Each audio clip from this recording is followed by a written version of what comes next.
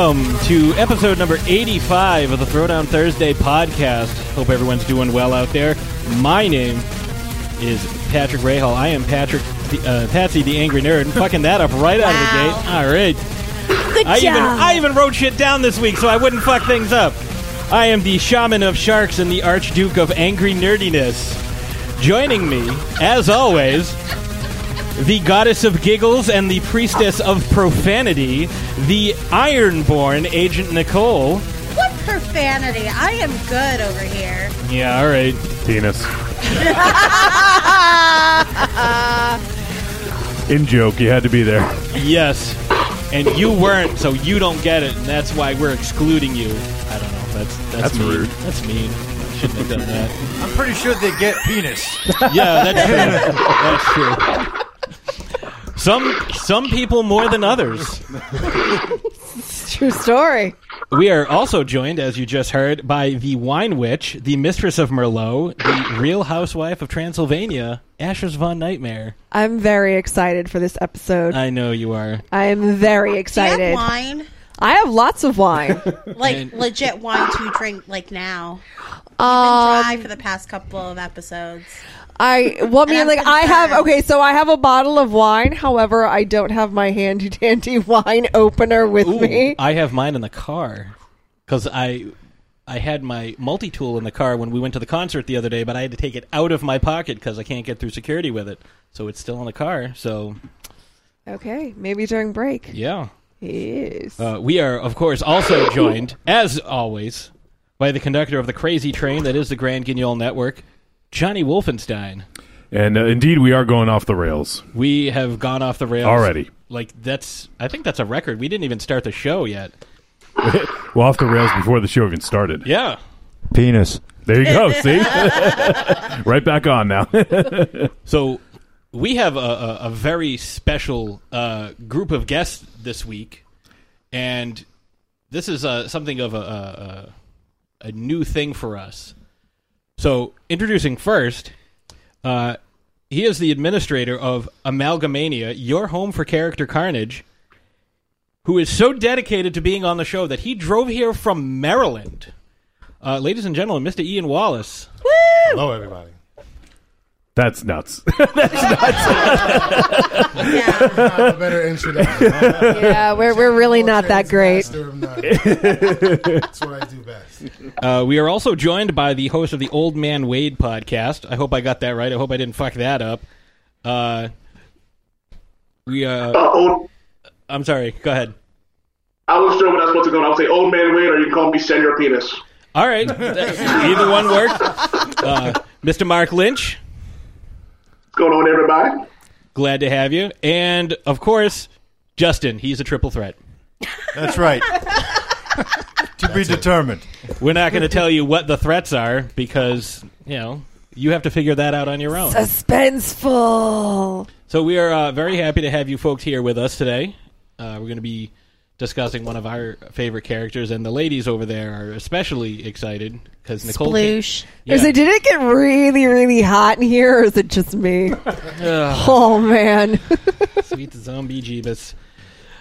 So, what we like to do, if you're not a frequent listener of the show and you've never checked us out before, what we like to do when we have guests on is we like to do a little segment we call Getting Into Character.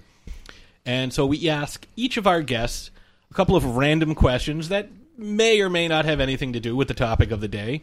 And we kind of put them on the spot, have them think about these random answers. So who amongst you would like to go first for these questions? You're all going to get the same question. You're each going to get 2 questions, but who wants to go first? Everybody, apparently. I think you picked, Patrick. All right, you know what? Sure. I'll get volunteered. All right, we'll go with Mark first. So the question, and see, now you guys we'll go opposite order coming back. So the question today is, because we're talking about Mr. Stacker Pentecost from Pacific Rim, what would be the special weapon in your Jaeger to fight the kaiju? I would spout a bunch of random nonsense and annoyingness until their head explodes. Okay, that's fair. I like it. I think you stole Patsy's gimmick. Yeah, that sounds about right. Ian? Wow, super. Can't even think of a good one. You want to be a little closer? I'm sorry. Special power in my Jaeger. I think it would be to be invisible. Okay. I think I'd like to have some kind of camouflage. Like the Predator light refraction? Yeah, exactly. There you go. Reflective light kind of stuff. Fighting 70-foot monsters is better if they don't see you. That's, yeah, I'd say so. I think that's true for pretty much any fight against monsters. Yeah. They don't see you. You're doing good. Yes. Justin, you're? Really, I would just want to drive Guy King as my Jaeger, and so I got to go with the rainbow beam. All right, there you go. So now we are going to go in the opposite order. So, Justin, you're going to go first. All right. Based on your personal skills, what do you wish was an Olympic event that would earn you a gold medal? Napping? All right. That would be a hell of a medal. It's like, oh yeah, look at this. No one naps better than me. I am literally the best in the world at this. Ian. Beer pong. Beer pong. Okay. Beer pong, I would take home the gold every year. Excellent. Mark? Passive aggressive. Okay. I didn't know how dirty the show was going to go because I was really expecting someone to say masturbating. I was really expecting. Wow. Is that your Is that answer? yours? Is that your... I can say things like that? Oh, you can say anything you want. I mean, if I could say penis, why not? Yeah, but that's a medical Cock term. balls. Yeah, see? If you're like, cock! Like, that's a little different. I shouldn't yell that so loud. We are literally upstairs There are from a little... 7-year-old girls downstairs. Wow. Yeah, that's probably not what we want to be yelling. With the window open. Oh, shit, yeah, that's right. The window's open. Awesome. Probably outside. What the fuck is going on up there? Oh, man. Oh. So, what we're going to be doing today, like I briefly touched upon, we're going to be talking, no pun intended on that one. We're going to be talking about Idris Elba's character in Pacific Rim, Stacker Pentecost. And the reason we're going to be talking about him is, as many folks know, the sequel is going to be coming out shortly. And his son is going to be played by John Boyega. I think his name is Jake. I think so, yeah, Jacob. Like, I totally Jacob couldn't remember his Pentecost. name. I was, well, it's better than Zacker. Stacker, Like, yeah. that's, I don't know where that name came from, but... So... It's biblical. Oh, yeah. So, what we're going to do, we'll take a short break. We'll get, right into the discussion. We'll get some background, we'll get some history on this guy, and, we'll hear what the ladies have to say, obviously. Oh, a lot. A lot. We will be right back. Trick or Treat Radio is a phantasmagorical spin kick straight through the heart of pop culture, navigated by the Deadites. We are the world's greatest electroshock band, we destroy monsters, we drink booze, and we win championship belts. If you're not listening to Trick or Treat Radio, here's a taste of what you've been missing. There's 3 guarantees in life. What are they? Death, taxes, and Trick or Treat Radio every Friday morning. This is one of the most convoluted movies I've ever seen in my life. I'm fucking trying, man. Hi. Oh, yeah. Hey. Oh, yeah. It's like you took a shit on a pile of shit. But you shit on him for liking what he likes. Yeah, well, it's my job. This podcast is now banned in Germany. It's me, Giovanni Lombardo Radici. Shut up. I call bullshit. I demand someone to bring me the face of Lindsay Lohan. If I had genitals, I would definitely bang her. Oh, wait. Is she a great big fan person? You just hit the jackpot. This is a weird movie, huh? It had action, it had suspense, it had great characters, it had great acting. I'm going to strangle you with my jockey shorts. I don't like mobster movies. All right, well, here's my take. You're a sick fuck. Thank you. Now shut the fuck up and let me talk. Have you ever seen 2001? The box, right? The box and the monkey. Available on iTunes, Stitcher Radio, and TrickOrTreatRadio.com. Arrivederci, douchebag. Hi, my name is Kurando Mitsutake, director of Gun Woman and Karate Kill, and you're listening to Throwdown Thursday podcast. Well, hello there, neighborinos. The handle's Mr. Most Days Off, but my friends call me Miles, and I'm the host of the Best Darn Diddly Review Show. Hello, Mr. Most Days Off. And that's my best friend Richie the Whiz Kid, the co-host of Best Darn Diddly. Hi diddly ho there, podcast arenas. The Best Darn Diddly Review Show is a weekly journey through the entire Simpsons series, hosted by us, two guys who grew up loving The Simpsons. We discuss every diddly, every doodly, and every dough! So lace up your assassin sneakers, put on your skin-tight ski suit, and head down the slopes with us at Best Darn Diddly. Stupid, sexy Best Darn Diddly. You can catch us each and every Monday on bestdarndiddly.com.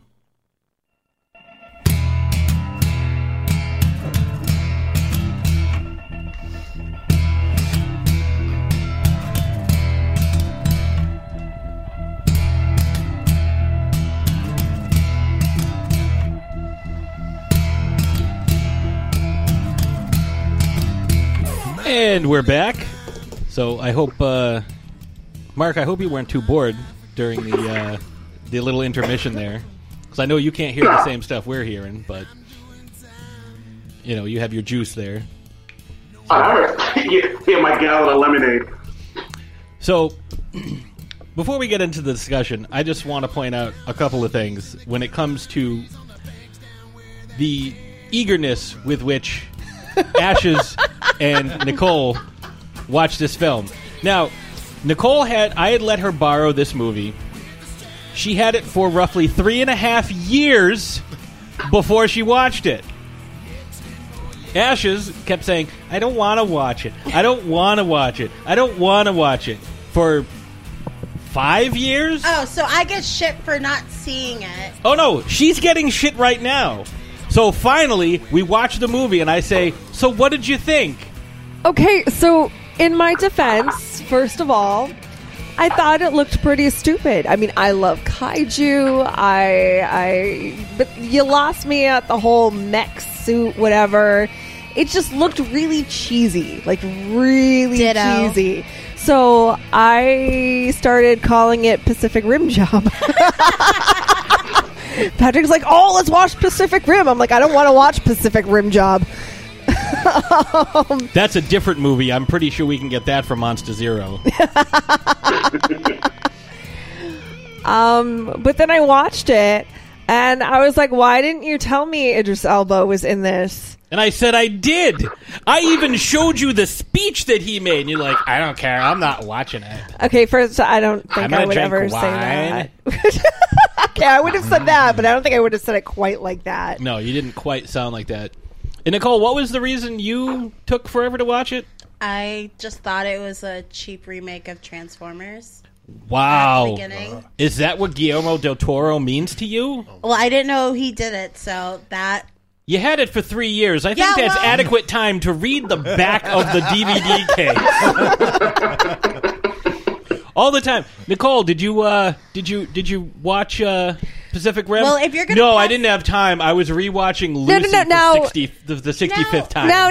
In our defense, we all know, if you know Patsy, you know that he does not have the greatest taste in movies. Incorrect. I thought it was one of those really lame, cheesy, sci-fi, whatever. Sucks. I would like to hear Al Goro's opinions about that when he finally... I did. Our buddy El Goro does the Talk Without Rhythm podcast, and I'm a patron, so we got to pick.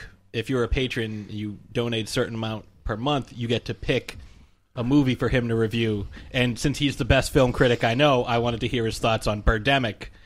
And his response was, oh, you bastard. So, but he's going to do it. That episode's going to come out, I think, late February. He hasn't returned your call since, though. No. Patsy's been unfriended on Facebook. Has anybody else here seen Birdemic? No. I have not. Yes. All right, so you know what I'm talking about. Unfortunately, yes. The worst CGI birds I've ever seen in my life. Yes. They hover, they explode, they make jet sounds. The birds.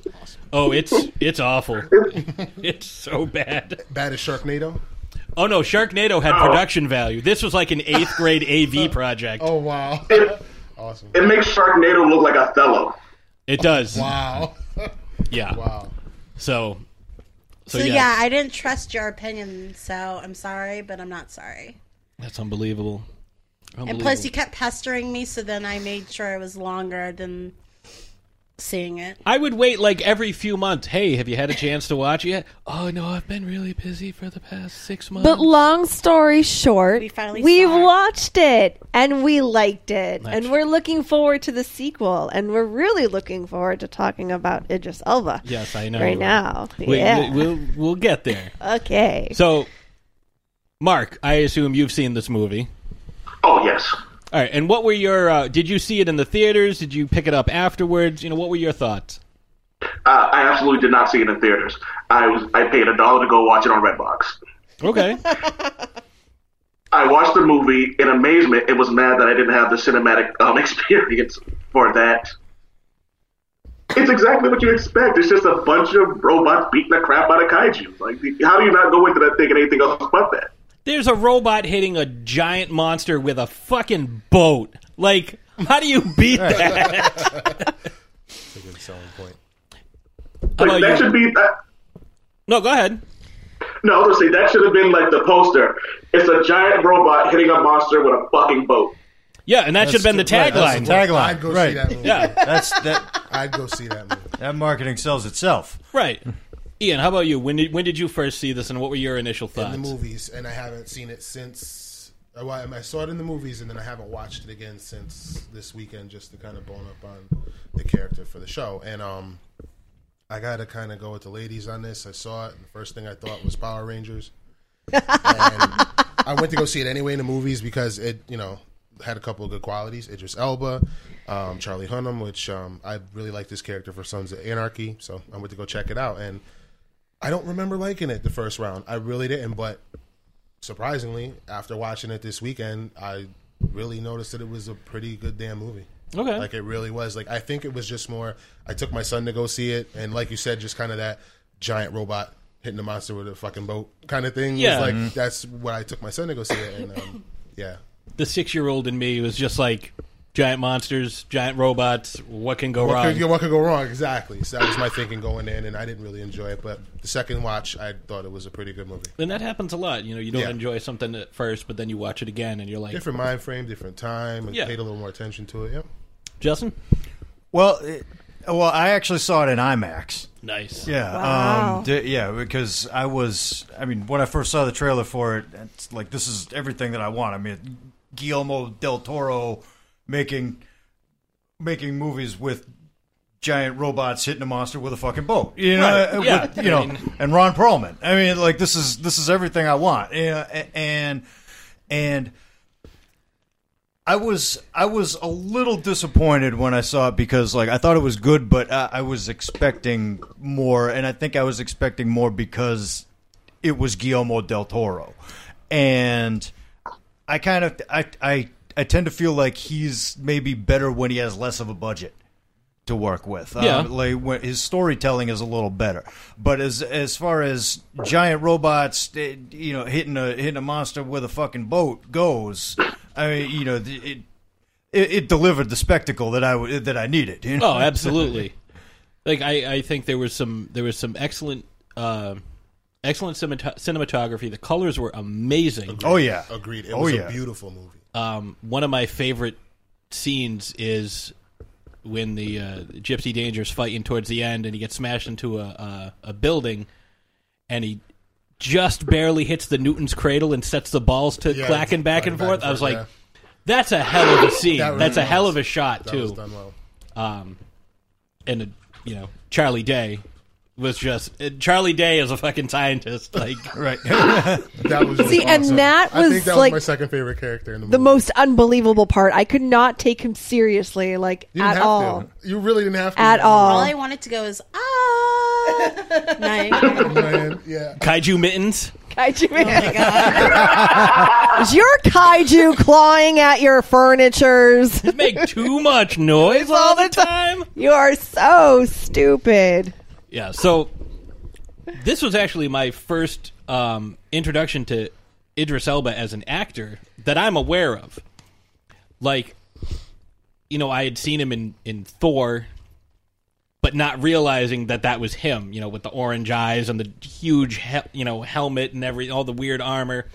Like, you know, it did enough to camouflage who he was, you know, as an actor, as, you know, any other, you know, like facial prosthetic. But I thought that his character, the way I looked at it, and maybe you guys have different thoughts, and I hope you do, because I want to argue a little bit about this. He took what should have been a generic character, because it's the same, like, no nonsense, like, I have my reasons, I'm not going to tell you why I do what I do, and made him compelling. Like, you actually cared about this character because he has so much charisma and he has so much, you know, gravitas that he brings to his roles. He took a standard, you know, I'm a by the book type guy and made him interesting. Like, what do you guys think about that? Well, Mark, you're raising your hand. Well, I was going to say the reason for that being is just because everything he does is just, it's certain people who can act and certain people can speak, certain people can do both. So when he's on scene, everything about him just, you're attracted to him. So as soon as he opens his mouth and he starts speaking with that deep, smooth voice, you're automatically like, I need to hear everything he's saying. So you kind of don't realize that he's the stereotypical or the cliche, take no business, I'm all about my business type of character. Right.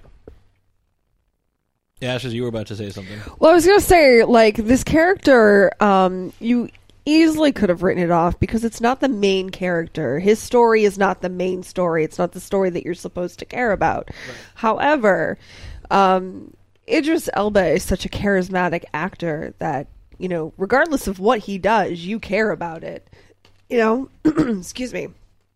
And I think that he approached this role similar to how he approaches every role. Very handsome. Yes. Yes. Basically, yeah. Yes. And he has, you know, he has the, you know, when I was talking about, like, the gravitas he has as an actor, like, he has the presence, like, in American Gangster, when he, you know, faces down Denzel Washington, like, that was a hell of a scene, you know, and I don't think he gets as much credit as, you know, maybe he should. Oh, he was in a scene with Denzel.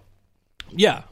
But I mean, like, I'm just talking, like, in general, he doesn't get as much credit. Like, he's a very strong actor, and he can play, you know, the straight man to a comedic actor, like we saw in The Office. We can, you know, he can play, you know, like a badass, like we saw in pretty much everything else that he does. You know, his, you know, being Heimdall, being Roland the Gunslinger, like, he has that ability.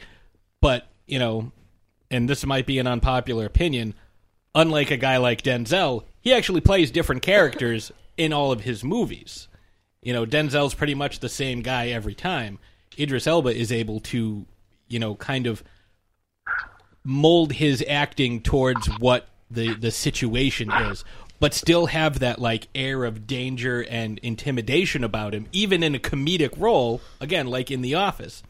So I think he brought a lot of that to the Stacker Pentecost role, where, like Asha said, it's not a major role, but at the same time, like, he was a focal point. Like, I wouldn't be surprised to find out that, you know, Del Toro gave him more of a story and kind of included him more. You know, like what happens with Mako and, you know, that whole history and everything. If it had been a different actor, I don't know if they could have pulled that off. Agent Nicole, what do you think?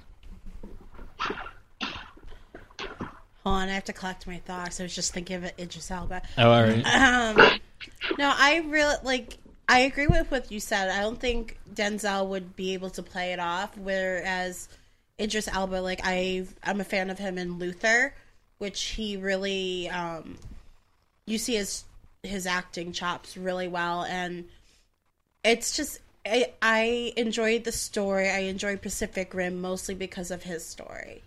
I know it wasn't, like, the biggest focus point, but it was just, I don't know, it gave it heart. Like, the movie gave it some real, like, heart and soul to the film. I mean, his character has such a tragic backstory. Losing his family, losing his partner. You know, he adopts Mako, and how that happens. You know, that's a tragedy in and of itself. To find out that he's sick and dying because of his chosen profession. I mean, he has cancer caused by the old models of the Jaegers, to what he ultimately ends up doing. I don't think his character so much goes through like a character evolution, and you guys can disagree with me. But it's a pretty solid character, but he does give a range of emotion with certain scenes. See, I think the character evolution, like we're seeing the end result of his evolution. Well, right. I mean, like what I'm saying though is what we see on screen is not much of a character end result evolution of everything he's gone through, and he's got to this point where, and you see some of his other decisions that he's made. So, like Justin, when you were watching it, and you got to see it in IMAX, so you got to see it in a lot more detail than the rest of us. When you were seeing the interactions he had with some of the other characters, like, what was your impression of like who this character was? Well, I mean, his whole thing. It's like you were saying. It's evident that the stack of Pentecost that you're presented with is like the end result of many years of what's already happened to him. But I think that he kind of takes on like that father figure role, certainly for Charlie Hunnam, but I don't know. I mean, he's. I like the way that they presented him as being like the only guy who's ever been able to drive the thing on his own. Yeah. But then they kind of use that to set up the fact that somebody's going to have to do that at some point. But yeah, I mean, he's more of. I think they treat him more of as a parallel to the new generation. As like he's kind of like the lesson that they have to learn from. Right. Like I've seen all this, and this is why I am the way I am. Even though like things might be different now, and like things might be done differently. Like I'm old school, right? And old school works. How about you, Ian? What was your initial? Because you said you didn't like it at first, so. You had a different perspective than we did. Yes, I did. And honestly, I think it was a lot more. Again, did Guillermo del Toro write the movie as well as direct it? I believe he did. Okay. Again, I think that it was more so about the writing. Don't get me wrong. I love Idris Elba as an actor. I want to say that first before I go into my opinion. But I didn't think that his acting alone was what held that character. I think the writing... And like you said, kind of a lot of the elements, don't get me wrong, his ability was definitely relevant, but it was a lot more about, again, this story. This man who had seen and traversed so much only to lose more and then to like lead the human race into survival by deed and by action. And again, that's something, I think that's the more attractive part of it. Oh no! Keep going. I just after you're finished. Yeah, I saw your hand over there. I think just him going into and being written the way that he was. I think for me that was the more attraction for me, was just the story behind it, and I didn't really see. I mean, Idris Elba was pretty amazing no matter what you give him. He has range, like it's unbelievable the range this man has. He can play anyone, and the fact that he's actually English and speaks with an American accent, or can sound pretty much however you need him to. He can do anything, basically. So it wasn't like a real challenge with that kind of writing and with that kind of like the monsters, the robots. Like there's just so much surrounding this already great actor, and in my opinion, the best actor that was in that movie. Oh yeah, hands down. So it wasn't like you weren't expecting like a blockbuster role from him. It's just kind of like he was already like, it's like putting Michael Jordan on the All-Star team. It's like, oh great, Mike's here. Right, when you have a guy who can write great scripts, and Del Toro did write it with a couple other people. When you have a guy who's so good at writing characters and writing scripts, combined with a talented actor, like it's so much easier. It makes everybody's job easier. Right. Nicole, what do you got? Well, I just looked up that Del Toro actually offered the role to Tom Cruise first. Before garbage, which I would not. Yeah, he had to turn it down due to scheduling conflicts for one of the Mission Impossible movies. Yeah. So love Ethan Hunt though. Yeah, I mean, don't get me wrong, Cruise is a good actor, but like There was no running and no motorcycles in this, so I don't know what Cruise was going to be doing. Just stand there and look crazy. His first kaiju would have been a running thing on a motorcycle. Yeah, his Jaeger would have been like a unicycle thing. Oh, that thing where he's got to strap into where he's got to strap in inside the Jaeger. He could have slid in on his socks and his shirt. Just slid right into it. That's some risky business right there. That is some risky business. See, that's what I'm saying. Like, I don't think another actor could have pulled this off the way he did. Like, again, Cruise is a good actor, but in this type of role, I think Elba really just brings this character, because this could have been, generic General Number 4, and all the focus would have been on Charlie Hunnam, who, I haven't seen any of the Sons of Anarchy, but I have seen Green Street Hooligans, which is a really good film. If you haven't seen that, definitely check that out. He's excellent in that. It's got Elijah Wood and a few other people, but that's a really good film, and he's really good in it. But this, I don't know, he was serviceable. I mean, you don't need, Daniel Day-Lewis in your giant monster movie, right. Because it's not about the acting. It's about the giant fucking robots. Right. I mean, granted, he was good in the couple of parts, let's I think it's dead, but let's check for a heartbeat. Yeah, that was pretty. That scene was awesome. That scene was great. But, again, Charlie Hunnam could have been, pretty much anybody. I think his Elba really tied this together. And I don't think that was the intention of this character. But, I mean, that's why I find him so fascinating. Because, he's in what amounts to be, a minor role. But he ties the film together. Ashes, you look like you got something to say. I have a lot to say.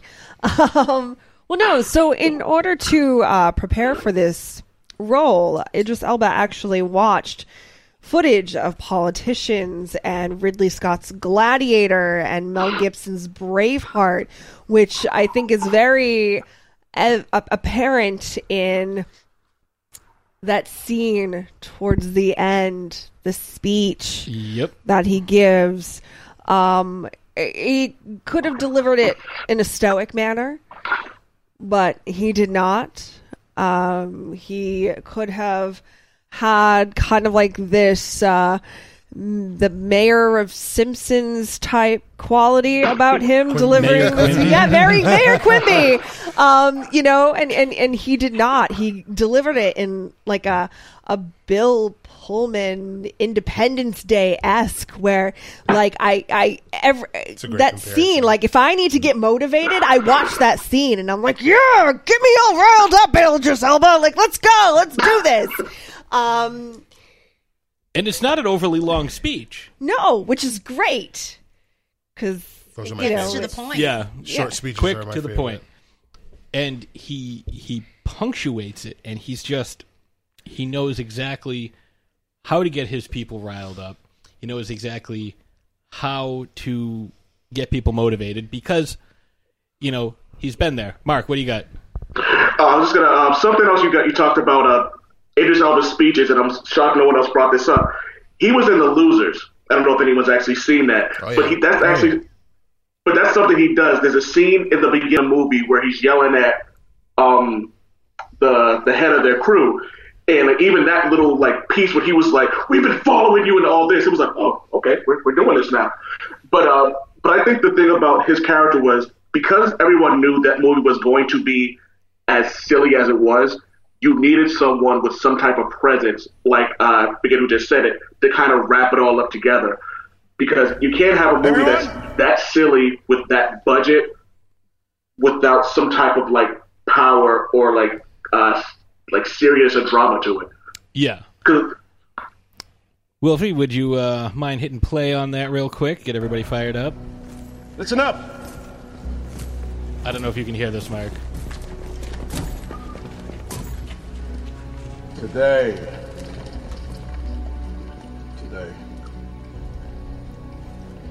At the edge of our hope. At the end of our time. We have chosen not only to believe in ourselves, but in each other. Today there's not a man nor woman in here that shall stand alone. Not today. Today we face the monsters that are at our door and bring the fight to them. Today we are canceling the apocalypse. Ah, yes, Queen! Yes! Every time. Yes! That's like, it's just like a 30-second clip, but he's so, like, not only is it that, like, he's making this great speech and everyone respects him because he's, this great leader and he's this, no-nonsense guy that, just takes charge and, like, I know the right decision to make every time. He's standing there wearing a friggin' Jaeger suit, like, because he knows he's about to go into battle and he knows that this is a one-way trip for him. So, like, this is, it's such a great, there are great speeches that characters make, but they're made better by the characters who are actually, leading the other characters in battle. The Aragorn speech, from the end of the third Lord of the Rings movie. The "today is not that day" speech. That speech was awesome. The Braveheart, "you can take our lives, but you can never take our freedom" speech. V for Vendetta, the speech he gives when he's talking to everyone in England, he goes, "If you want someone to blame, well, unfortunately, you have no choice but look at yourself." I was like, everything he said in that movie was awesome. In V for Vendetta, I just loved that dialogue through that whole movie. Anyway, that was awesome. Ashes, what do you got?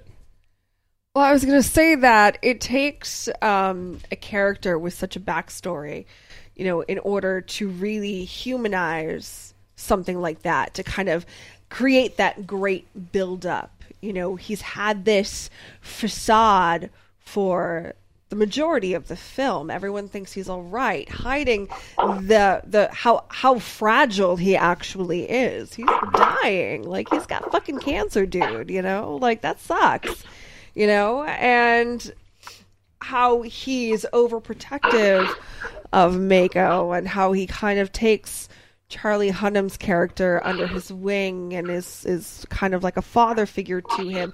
You see some of his humility with the interactions with those characters and the fact that he's, super overprotective of Mako because he doesn't want her to make, I don't want to say the same mistakes, but he doesn't want her to follow in his footsteps because his footsteps are what got him in the situation that he is in right now. Giant robot footsteps. Yeah. Those are literally big shoes to fill. Shoes to follow, yeah. So it takes a character with, not only the tragic backstory, but a sense of humility in order to deliver a punch like that. See, I think it's exactly what you're saying, and he knows that he's dying. He's got cancer. Well, and like you said, he knows that this is a one-way ticket. He knows that this is a suicide mission. He's not coming back. These are his last words to his team. If you know that these are the last words that you're going to speak to someone, you're going to make them count. You want them to be memorable. Because he's been sitting on the sidelines for years knowing, I'm really good at this. I'm an excellent pilot. I should be out there. I don't want to be, for lack of a better word, sitting behind a desk. I want to be out there on the front lines. I'm a soldier. I'm not, a bureaucrat. I want to be out there. I want to be fighting. And now he's getting his chance. So he's not, this is his speech to his people, but at the same time, this is him talking to himself. I was going to say, this is him getting himself psyched up for what's about to happen. Because he's going to be out there on the front lines. He's one of 4 pilots left in the world that are going to go on this mission. Right. It's like, what? And you only get one shot to do this. Like, he knows he's going to die regardless, but if he's going to do it, he wants to make it count. Exactly. Devil's advocate. I gotta. One thing I didn't like about that character, about Idris Elba's character, or one of the things that I found adverse about him, was he wasn't shirtless enough. That was not what I was gonna say, but okay. I mean, that's a fair assessment. More half-naked Idris Elba is needed for Ashes. For me, I think that it was his whole, like, I have to do this without letting anyone close to me, and I have to, I don't need your, what did he tell Charlie Hunnam? I don't need your admiration or respect. I just need your fighting skills and your loyalty. And a lot of that made me think of some of the again the backstory and about his loss and, like you said, some of the mistakes that he made that led him to the point that he was at. And I had to ask myself how much of it was really humility and how much of it was fallen hubris. Like how much of this was really like looking at this character and how he interacted with Charlie Hunnam when Charlie Hunnam was really trying to reach him, given that they had the connection that they had. All right, we're not in the army no more. This is just shoulder to shoulder, me and you going out there risking our lives. Like, level with me. We don't have anything to lose here. I lost my brother. You have nothing. Like, just level with me. And then that whole like, oh, I don't need to level with you. I'm Idris Elba. Get out of my face. Kind of like, first off, don't ever touch me. Second of all, don't ever touch me. I was like, okay, I get it. You're the general. You got to keep your. If the general, what is it Sun Tzu said? If the general has no prestige, then the soldiers are out of order. Exactly. So I understand that. You got to kind of give them that. Look at that, dropping the art of war here. I do what I do. So, jack of all trades, master of none. But the fact that he approached it that way really kind of bothered me, only because have you learned anything? I mean, you made these unilateral decisions that led you to the apocalypse and your condition in this apocalypse. And none of that really taught you as a general, as a leader, to say, okay, look, dude, I'm dying. I'm trying to protect this girl. Let me do that. You know, like to your strongest soldier. And I me personally believing, that quality would have taken him further. But again, it was written to be like that for the movie. But that's just something in the character I didn't like. I just thought about that when he was talking to him. Like, you don't have no one else to really rely on. This is a guy you should be. He doesn't have anything. Like, this is the guy. You know, if there was ever a guy in give your him army, something to believe in. Something. You have to. This is your strongest fighter. If he has nothing, then what do you expect the next time he goes out there? Exactly. Another stupid mistake. But again, that was just me overanalyzing. And that brings me to that actually like brings up a good point because of the way he interacted with his scientists. Agreed. Charlie Day and the dude from Dark Knight Rises. I forget his name. But the weird, creepy looking guy. Heath Ledger? No. The other. Yeah, the other guy. Like the way he interacted with them, he was like, I don't care about the science side. Just tell me what I need to do to kill it. And it's like, yeah, but it's so interesting. If we learn about the physiology, it's like, yeah, I don't care. Where are the guns? Where are the different bullets? Mm-hmm. Where's the swords? How do we improve the Jaegers? Like he doesn't care about the actual logistics of it until it turns out that, everything that Charlie said was right. And, he's like, okay, well, I know, go look for this guy. And, so it does show that he's got a little bit of, connection to this, seedy underworld, which is, in my opinion, and I know they don't really get into it, but like, I think that he was getting some of his like cancer treatments from Hannibal Chow, because you see when Charlie first goes in there, it's a fucking apothecary, right? Like that's literally what it is. It is, yeah. And he's like, he's this high-ranking guy, so they probably, you scratch my back, I scratch yours, give me the good, treatments. I'll make sure you get first access to the kaiju corpses. I didn't even put that.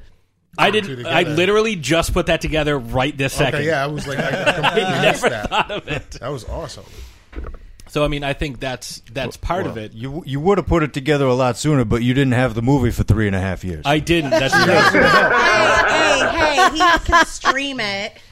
Yeah, that's true. I did give her a ton of shit. So he has no excuse. Because we did. I gave her the Blu-ray DVD, but we have it on Vudu, so we could have streamed it, and I did. I watched it a few times, but I never. Because I'm not looking at this thinking, okay, what are these subtleties that I've missed? I'm like, oh, this is when he picks up the shipping containers, fucking smashes them on either side of the head. Oh, this is the best.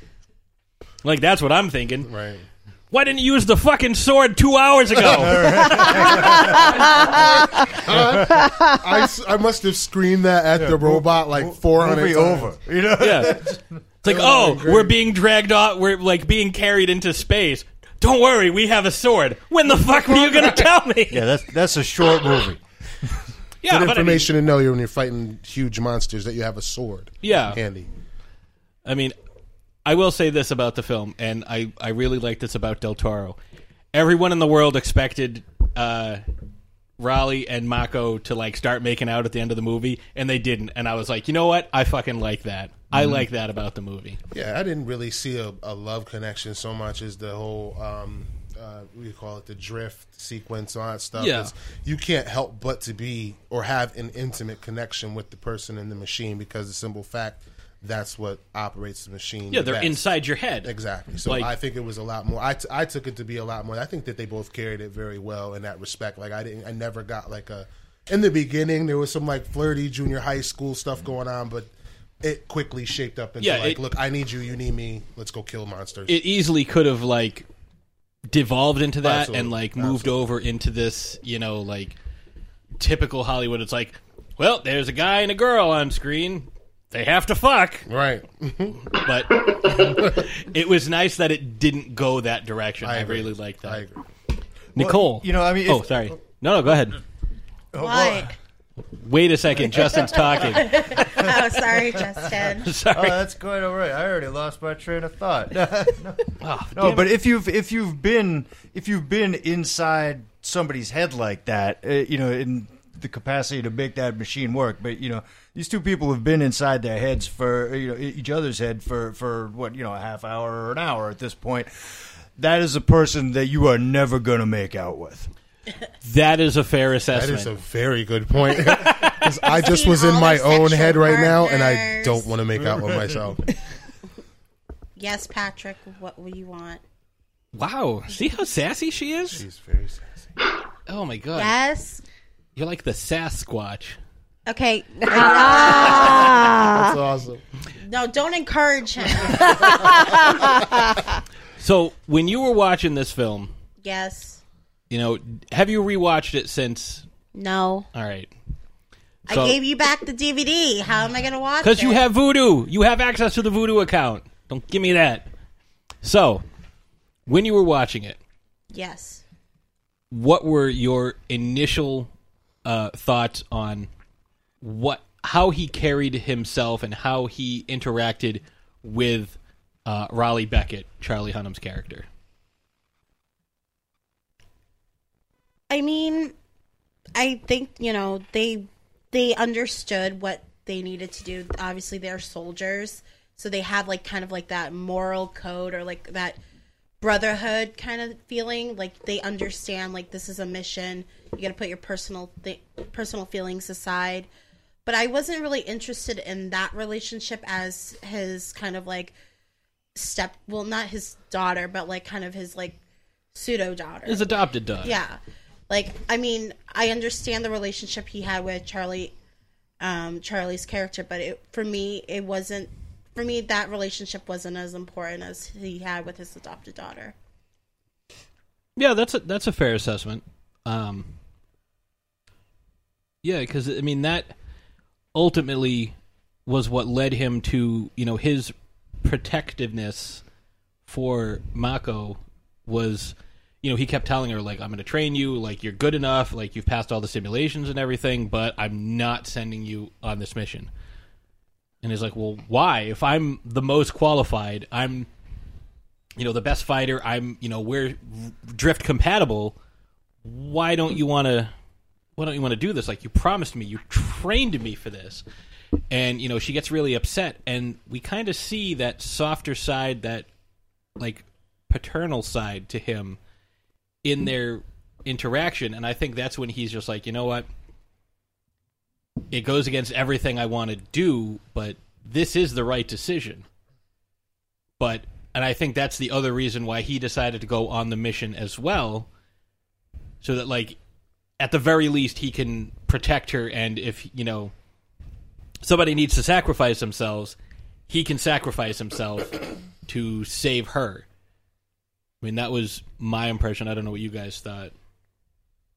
I was a little lost with their relationship, especially the closeness part, which it made me think of it as soon as Nicole said it. I was thinking, like, what relationship? Like, you didn't even find out there was a connection between the two of them until, like, Charlie Hunnam drifted. Exactly. And then you realize there was something to do with these two characters. So it was like, and then even after the fact, it was more of a, she was like a secretary or something, kind of just following him around holding a file. And I didn't really see the whole, like those moments that you would have with your daughter or somebody that close to you where, you know, you're talking to them or looking at them or anything. It was just kind of like, she was just kind of standing there in the background. So I think a lot of their, and I think they did it that way on purpose, was to be more like, let's keep this part of our relationship concealed. We don't need everybody knowing that you're my adoptive daughter kind of thing. I'm the guy in charge. You're like a lieutenant. This is business. This isn't personal. I get it. I get that part of it. So that part of it made sense as well. But I didn't really see like that whole. Again, there were those parts where it was like, I'm trying to protect this girl, but it was like, okay, there's a boy. So yeah, that's what fathers do. Yeah, I mean, I saw it from the beginning. I was figuring out maybe he's just trying to teach her the ropes without trying to, you know, student teacher. Kind of student teacher. And at the very end, like I just read that, like her last sentence is in Japanese was "Teacher, I love you" when he leaves, and so you know. I think like he was teaching her without trying to step out that boundary of like, yeah, she's my daughter, and you know we have that personal relationship, but you know I'm also teaching you in case you have to step in when I leave, and obviously we'll probably see that with the new Pacific Rim Uprising film. Yeah, it's like I'm your commanding officer first, and your father second, because you know the safety and security of mankind and battling these monsters, that's what takes priority, not, you know, our relationship. You know, I'll keep you out of harm's way as much as I can, and I'll do everything I can, you know, even if it pisses you off, I'm going to pretend that I don't care, but that's me keeping you safe while still doing my duty as, you know, this military officer. And then at the end, you know, it kind of forced his hand, like he didn't have a choice. So I think that's part of the, you know, the real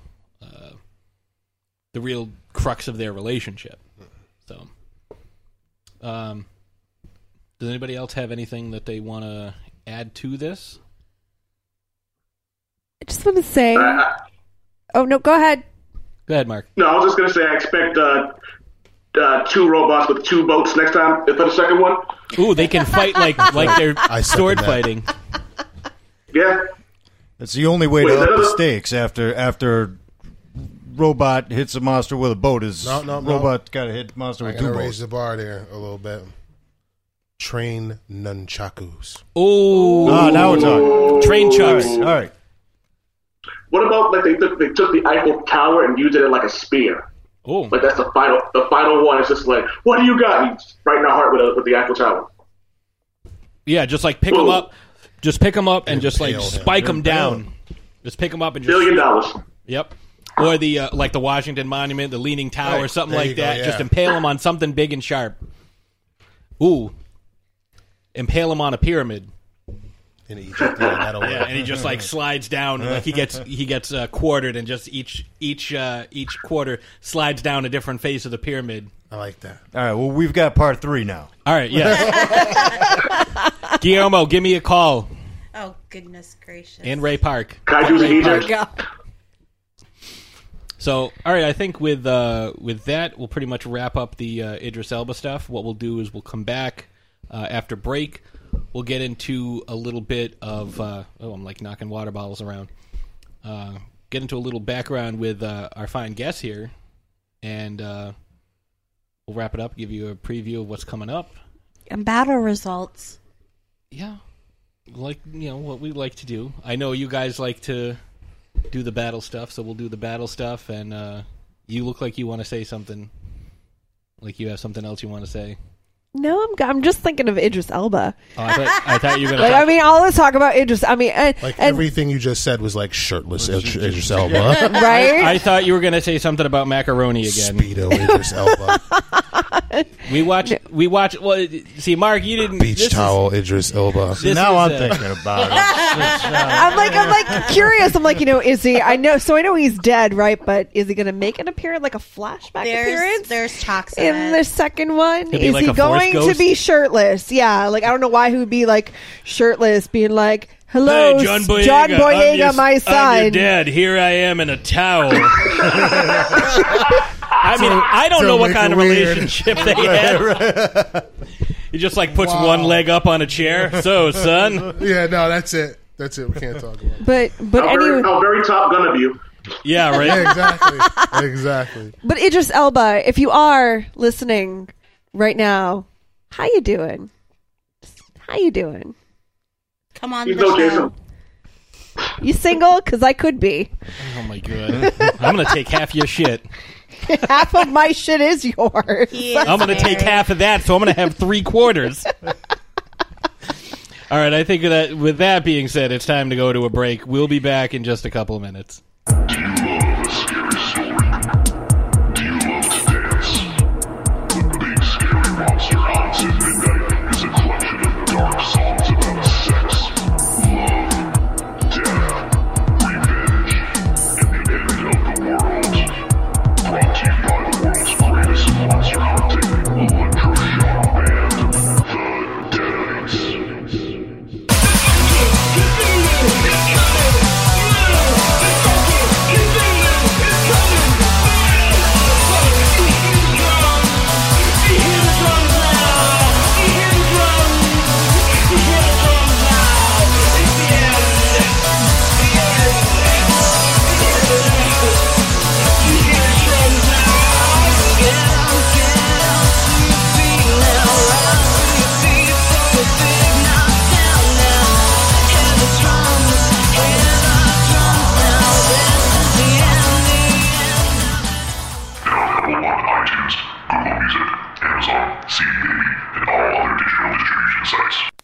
Hi, this is Samantha Newark, the voice of Jem and Jerrica from the original Jem and the Holograms cartoon series, and you are listening to Throwdown Thursday on the Grand Guignol Network.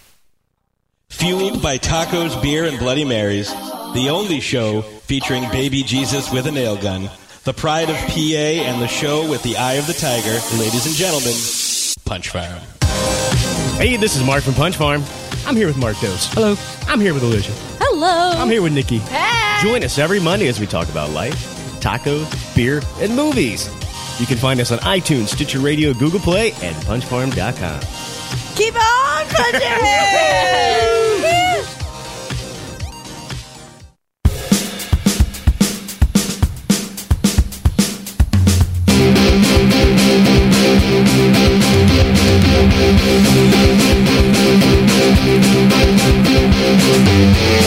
And we're back. So, I want to thank our guests for coming in today. That was very nice of you guys, especially you, Ian. Like that was a That's more than nice. Yeah. So, Ian, why don't you tell us a little bit about the group that you were here representing? A group that we are a part of because Madhouse. It fits so well with the core mission statement of Throwdown Thursday, so to speak. Well, Amalgamania. It is a multi-interest group. We do everything there. Anime, movies, comics, movies. That's it. Anime. that is everything, right? Wait, do you And talk giant about comics? fucking robots hitting monsters with boats. Yes. We're adding that. Well, I mean, you have to. Yeah, you have to. Start a fight. Honestly, it just started as a place to kind of talk to like-minded individuals about things that you just don't normally see in like the battles, the cross-reference battles, cross-genre battles. We love doing that stuff, and it kind of just snowballed into this movement of like it became like this place where like everyone's accepted, everyone kind of hangs out, and we have like the relationship segment where we talk about we try to marry comic themes into like everyday relationship stuff, like the Sue Richards, Reed Richards marriage, and some of the dynamics to that. We just try to reach into everything, and it's been a wild ride. I've worked with some great people. They're responsible. Other than the invitation for me being here, they were very excited for me to come on and represent them. It's just a culmination of everything, and the mission statement is just kind of to bridge some of the things we feel like are missing in the culture. Like, there's no more kids in comic shops. No one's outside playing, and there's just like so many different things missing from this culture that we miss. So we're just trying to slowly salvage it and put it back in.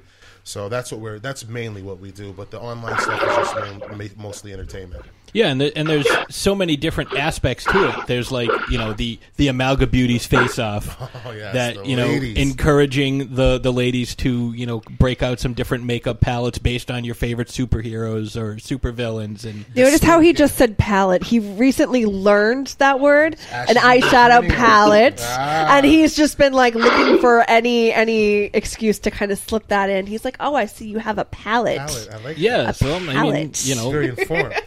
It sounds way better than I'm just like, like all your different, paint sets that you use, like, because that's what it looks like to me. Yeah, it does. Like those little paint sets that you'd get, like the watercolors where you have like 6 colors and then like the brush, the little exactly plastic case. Like. That's how I. Except it's a lot more expensive. Yes, than that. The ladies have went way out of their way. Taryn Barber, Rita Lambiris, Tasha Roberts, they've went way out of their way to kind of make their presence felt, because most multi-interest groups, especially if they're dealing with comics and anime, it's kind of like the fellas kind of more so have the dominance there, and the ladies were just like, not in this ballpark. They came through and just like they have their own presence, their own way of doing things, and it's awesome not only to see that but to have that element, because there's stuff that as guys we don't see that they do, especially as it relates to the different things that entertain us all. So it's awesome to have them there with us.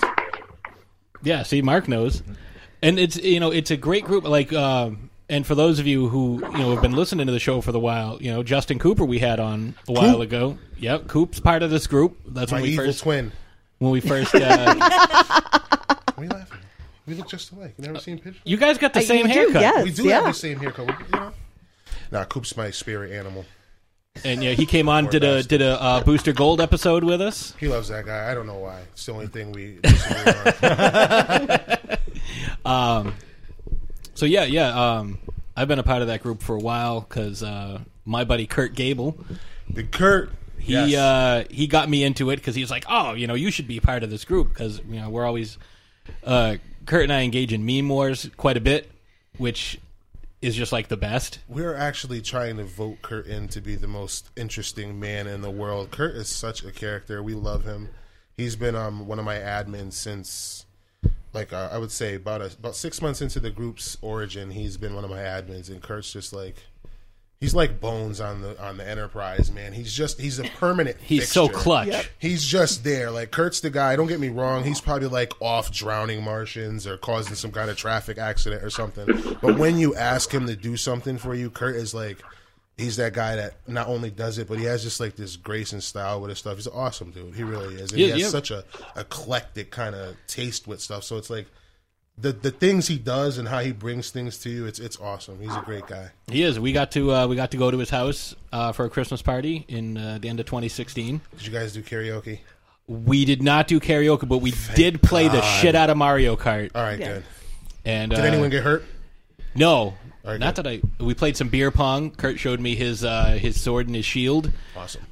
Which one? Like the real ones? Yeah, the stuff he uses for. He didn't put on his Hercules toga, did he? He does weird stuff. No, he did take his shirt off. The shirt was off for a while. He took his shirt off. And we did get to try on the Sauron helmet, like the full size Sauron helmet that's like fucking 30 pounds. I think he wears that for pizza men, delivery men when they come to his house. I think he just puts that on to pay for the pizza. Just that.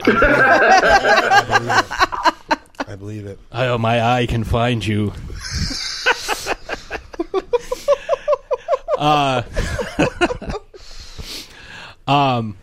Mark, give us a little background on where we can find you and what it is that you do. What is it that I do? I'm the host of the Old Man Wake Show with one of my good friends, Super Woke Harvey, and we call him Super Woke because we think it's ridiculous that people could just be so woke that they don't understand what's exactly in front of them. The show basically started because I just wanted to bring people on to talk about just like issues. Like everyone has a story to tell, so if someone has something they want to say, I bring them on and we discuss it. It's basically we just go on there. Like we've talked everything from comic books. We did an episode about Blue Marvel and his importance as a character, not just being a super strong guy or a super smart guy, but both. We've done stuff when he talked. We've done political stuff without bashing anything, because there is no really right or wrong answer. So we kind of we discuss stuff. I've done episodes with my friend where we discussed the most attractive women in the world. Sadly, Jason Momoa and Idris Elba didn't make the list. We've done. It's just I wouldn't say it's all over the place, but we find something and we just talk about it, and that's been pretty much what we do. And I'm only like maybe 25 episodes in, so just getting the ball rolling.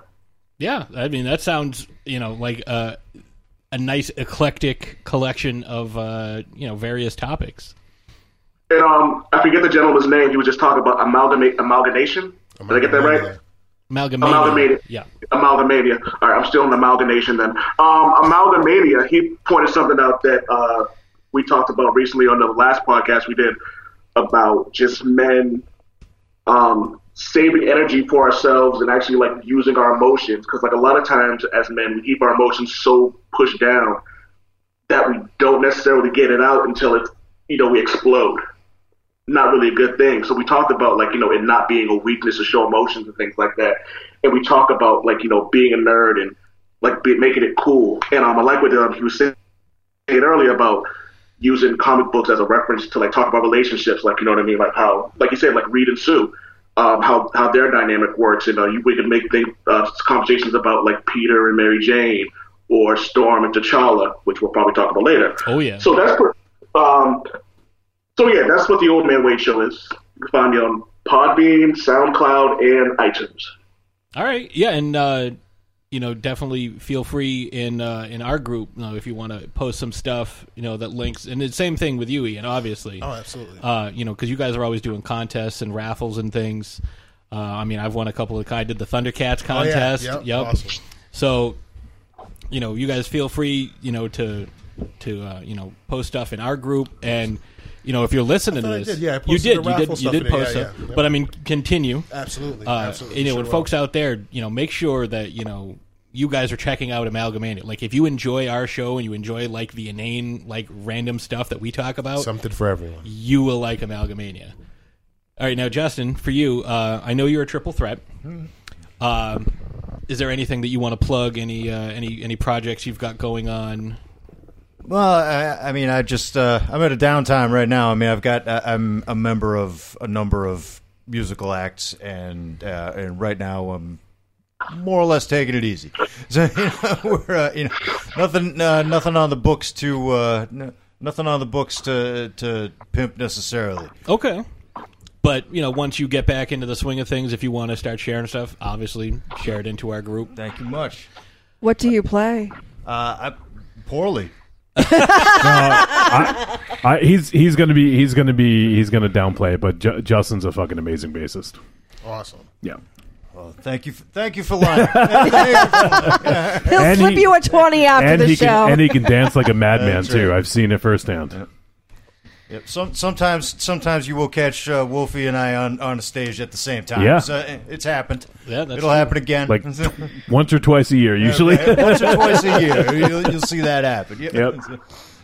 Mark, you look like you were about to say something. I saw you raise your hand. It was something completely stupid, but I wanted to make sure that I got this out. One of the giant robot is just a giant Idris Elba in a towel and no shirt. Ooh. There's a movie line I watched. Of ladies around the block. For so that would be an Idris Elbot. That's what that would be. Thank you. You guys are to keep me busy with all this photoshopping. So you guys have some battle results for us from last week. Yes. So last week we threw down the Headless Huntsman Hootenanny, which was Dwight Schrute versus Ron Swanson. And in a huge upset, Ron Swanson won. That's not an upset. Well, I mean, but I mean, like, it's the okay. man keeps a Claymore mine on his desk. Well, I mean, like, it's an upset if you voted for Dwight. I mean, I didn't vote for Dwight. I voted for Ron. I didn't know Ron Swanson, so I was the one who picked who are Dwight. these characters? Dwight Schrute is Rainn Wilson's character from The Office. Okay. And Ron Swanson is God. Nick Offerman. Nick Offerman. Yes, God, yes. From Parks and Recreation. Okay. Neither of them are Idris Elba. No. No. But Idris Elba was on The Office. But if I had to choose between the two, Nick Offerman, like Ron Swanson, yeah, I'd do it. I'd do it. I mean, you know, bully for you. So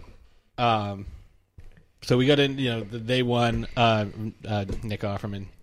Although it's funny because on the show, Ron Swanson has a crazy ex-wife named Tammy, who is played by Megan Mullally, who is his wife in real life, who just got a tattoo of Ron Swanson on the back of her leg. Yes. Wow. Yeah, they have a crazy dynamic. They're really funny together. They do puzzles naked. They do. That's something to aspire to. Naked puzzling. Yeah. Yes. I prefer nudes categories. There you go. Strip Battleship or Battle Strip. Oh, there you go. I play that. Yeah. Ooh, that sounds like the worst porno ever. Ooh, you sunk my battleship. Ooh. Oh, right in the patrol boat. Get your peg out of there. Oh. You can't fit 3 pegs in there. What did you people just do to Battleship? We just ruined. Oh, that's what we do all Parker the time. Brothers is going to call and have all of our heads. So, to give you guys a little bit of a preview, next week, in honor of the movie coming out, we're going to have all of you gentlemen back. Awesome. If you want to come back, we'll have you all back, and we're going to be discussing the King of Wakanda. That's right, T'Challa, the Black Panther. We're going to get into a little bit of history, and we have a hell of a battle for you for this episode. Oh, do we? I think you're going to like this one because this is going to be a badass battle. We were talking about it the other day, Ashes and I. And I don't know if she told Nicole because like not like we have a chance. We work together. We see each other 5 days a week. So I didn't see her today. Yeah, we didn't see each other because we're busy. On Amalgamania every Friday, I run the Who Dares Wins battles, and kind of I would say me and Cliff Butler, another admin on the group, are like the battle aficionados. Like we're the ones who kind of. There's many other talented people who help with those battles as well, but we're kind of like the guys who love doing that stuff. So I can't wait. I'm looking forward. This is a good one, and it's specific to. It actually, I have to admit, I kind of took the idea from Amalgamania. Awesome. But I went a step further with it. Okay. So, that sounds like everything. That sounds like what we do pretty much every week. We take it a step too far. Further. Yeah, that's how you do it. That's when you know you're doing it right. So I think with that being said, I want to thank you, gentlemen, for coming in. Thank you for having us. And we will definitely have you back next week when we talk about T'Challa and Black Panther, who are the same character. Are you going to make Ian drive up for Maryland again next week? Yes. Wow. They're not putting you up for the week. No, not going to happen. It's in my contract. Ash has worked it out for me. It's in my contract. I get an Idris Elba bot. Idris Elba to drive back up here. Yes. So it's in his writer. Inside my Idris Elba, ladies. I'll be complete with Battleship about next Monday. So I think with that being said, we will see you next Thursday. Call me Idris Elba.